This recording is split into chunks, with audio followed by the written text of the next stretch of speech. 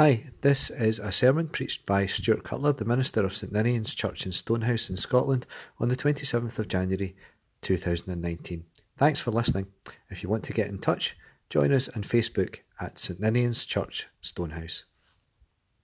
Let's listen now for the Word of God. David's going to read to us from Luke chapter 6. Luke chapter 6, 46 to 49. Why do you call me Lord, Lord, and yet you don't do what I tell you?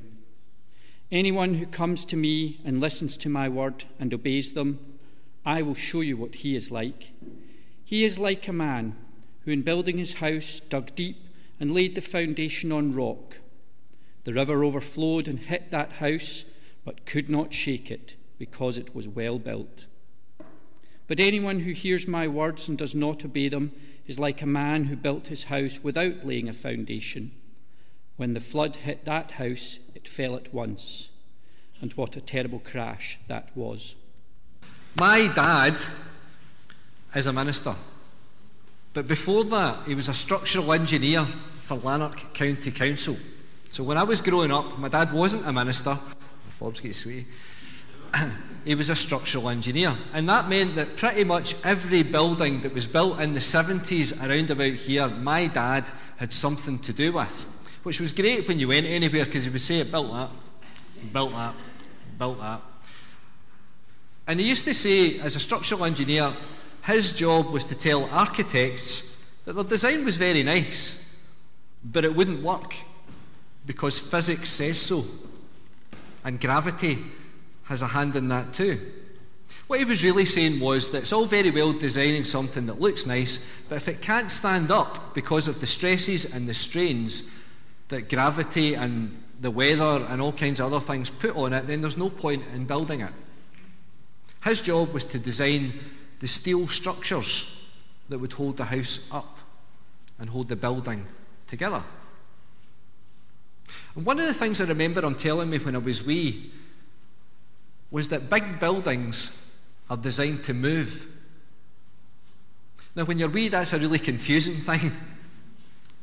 I had visions of houses marching down the street, or you know those programmes where they just put a house on the back of a lorry and off they go. I kind of thought that's what he was talking about. Or they had some kind of built-in landslide device so that if the ground started to move the house, the whole house would just go and it would be fine. Of course, what he was talking about was the need for a structure to bend so that it absorbs the movement of the ground. Or in skyscrapers' cases, to sway when it's windy. Because if they were too rigid, they would snap, and nobody wants that. Now that's the kind of thing that people tell you and you say, they don't move that much, do they? Well, I was at the top of the Empire State Building on a windy night, and I hate heights at the best of times. So to actually feel the building move was quite disconcerting.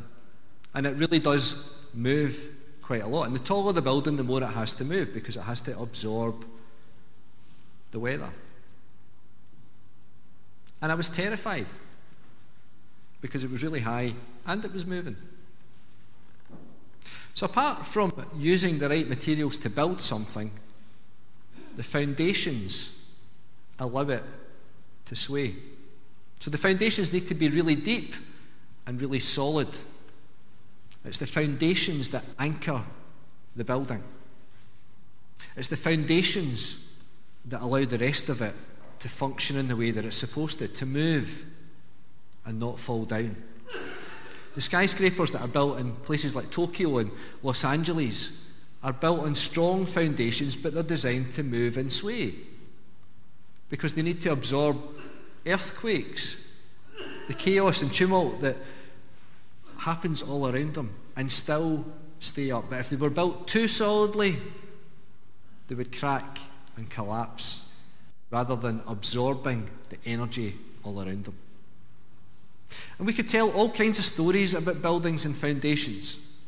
We read about them all the time in the news. We have experience because we live in houses and we know all the things that happen to them. There seems to be a trend to ignore thousands of years of knowledge and build houses on floodplains which at least to me seems absolutely mystifying. Why would you build your house on a field that's going to flood? But people do. And then they moan when it rains and it floods, and they can't get insurance for the third time. There are also houses we know that were built hundreds of yards from a cliff and have fallen into the sea because of coastal erosion. In their own experience, we know what it's like to try and build a sandcastle, and to either have it swept away by the tide or for the sun to dry out the sand and the sandcastle to crumble. So this wee story that Jesus tells us about where to build your house is one that we can all relate to. It's not about vineyards that none of us have got. It's not about pigs or fig trees or miracles, things that we haven't necessarily come across. We have houses. We understand that houses have foundations and that the foundations are really, really important. That said, we're sitting on a great big building that's built on a sand seam. And it hasn't moved much in 100 or so years. But of course, like lots of stories that Jesus tells us, this isn't really about building a house, is it? There were not really two builders. It's just a story. But it's a story to help us learn something about ourselves. The imaginary builders are just like us. So this story comes as part of a block of teaching in Luke's Gospel. Lots of things have been happening. Jesus has been telling people about blessings and woes, about loving your enemies, about judging others, about having integrity. And finally, this story highlights the importance of listening and acting on what we hear.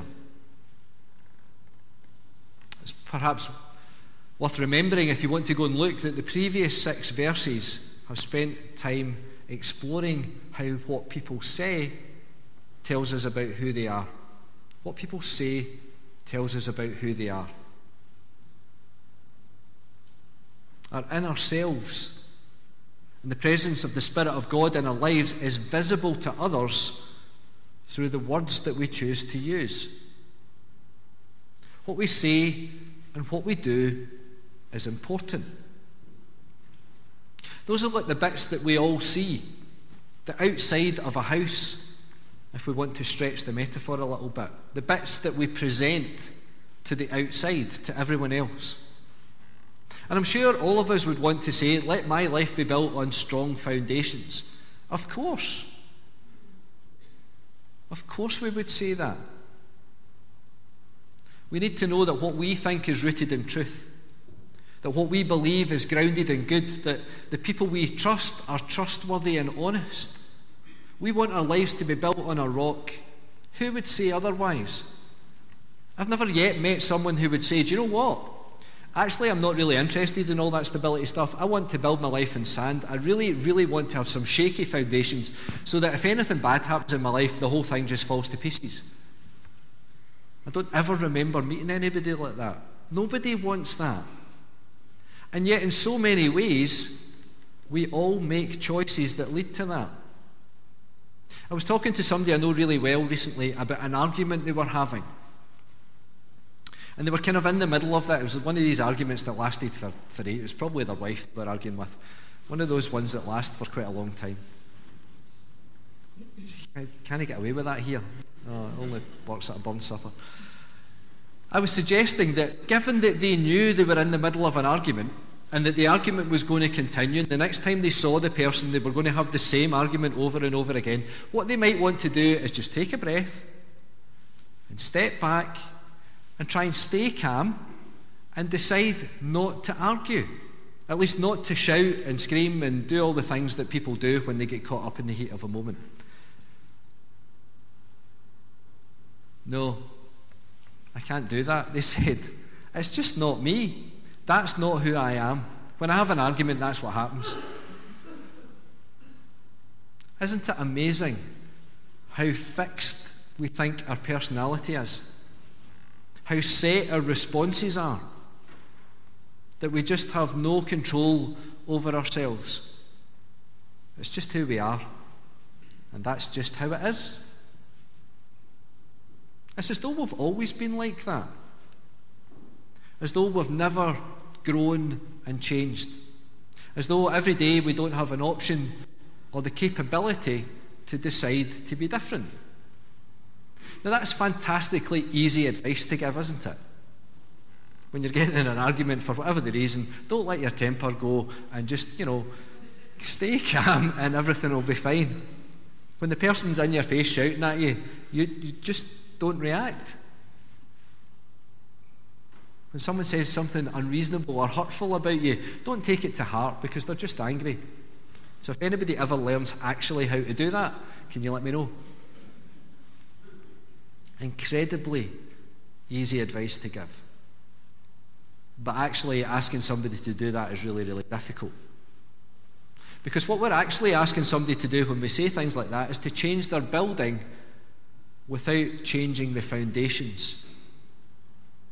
Like my dad would say, it's all very well, but if the foundations won't support your fancy new roof, then your house is going to fall down. And part of the reason that our houses fall down is that we have become far too rigid. We've made the mistake of thinking that solid foundations mean that we have to be stiff and unbending. And I think that's one of the biggest challenges we have in our faith. Because our faith is not so far away from the Pharisees that Jesus was talking to. We like rules. And even when we say we don't, we really do. Because we like to know where we are. It gives us a sense of security and safety to know where we are. When life is predictable, when people follow the rules, you don't want to go out driving and somebody just waves all over the road. That's not great for anybody, is it? So we like people to follow the rules. But we don't like it much when people challenge the rules, or the rules that we have are bent or broken. If you're a parent, you can relate to that, I'm sure. Because what it does sometimes is it actually shows up our own inflexibility. We've made a rule and we want you to stick to it, and we don't really know why. But it's my rule and you're going to do what I tell you. And that kind of pressure can cause our whole system of beliefs to collapse. The people Jesus is talking to think that they have a rock-solid foundation. The Pharisees have the law of Moses, the law that God gave to Moses, gave to the people of Israel. What stronger foundation could there be? And so this is a really odd story for Jesus to tell.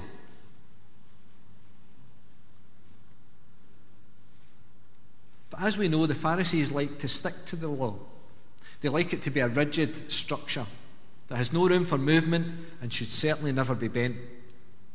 And Jesus didn't think that's what the law was for at all. The law wasn't given so that people could become unchanging and unthinking and unchallenged. It's quite possible to keep the law and do the wrong thing. It's possible to keep the law, but to do the wrong thing. And that's a problem. Martin Luther King, who's remembered on the 21st of January every year, spoke about 3 evils that blight our souls in our society.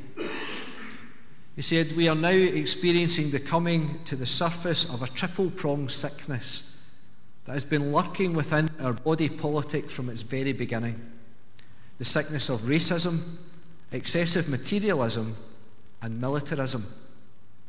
He considered these 3 problems the plague of Western society. Perhaps they are the very definition of the sandy ground that Jesus talks about, where building a house can only lead to ruin. Dr. King goes on to suggest that on some positions it's necessary for the moral individual to take a stand. A stand that's neither safe, nor politic, nor popular. But they must do it because it's right. Such action can only be taken when it comes from a solid foundation. The law was given to the people of God to provide a foundation and a framework to create lives and communities that were filled with justice and kindness and goodness. To build houses of love and caring and dignity and hope. Our question must always be, how can we live our lives like that? We must all build on firm foundations, strong foundations, built on the knowledge of the gospel, built on the rock of faith. But what we build must be ready to move and to sway, to bend and make allowance, to meet the challenges of daily life without fracturing or tumbling down. That's not moving away from your foundations. That's not picking and choosing what to believe in. That's not an easy or a complacent faith. Our lives are stronger when we are flexible. Our faith is healthier when it's growing. Our compassion is greater when our hearts are prepared to move. That's when Jesus says our house is built on deeply dug foundations, laid on a rock. So when a flood arises and the river bursts against it, it couldn't shake it because the house has been well built. And so we must all build our houses on faith, on hope, on compassion, on love. But most of all, on the firm foundation of Christ. Amen.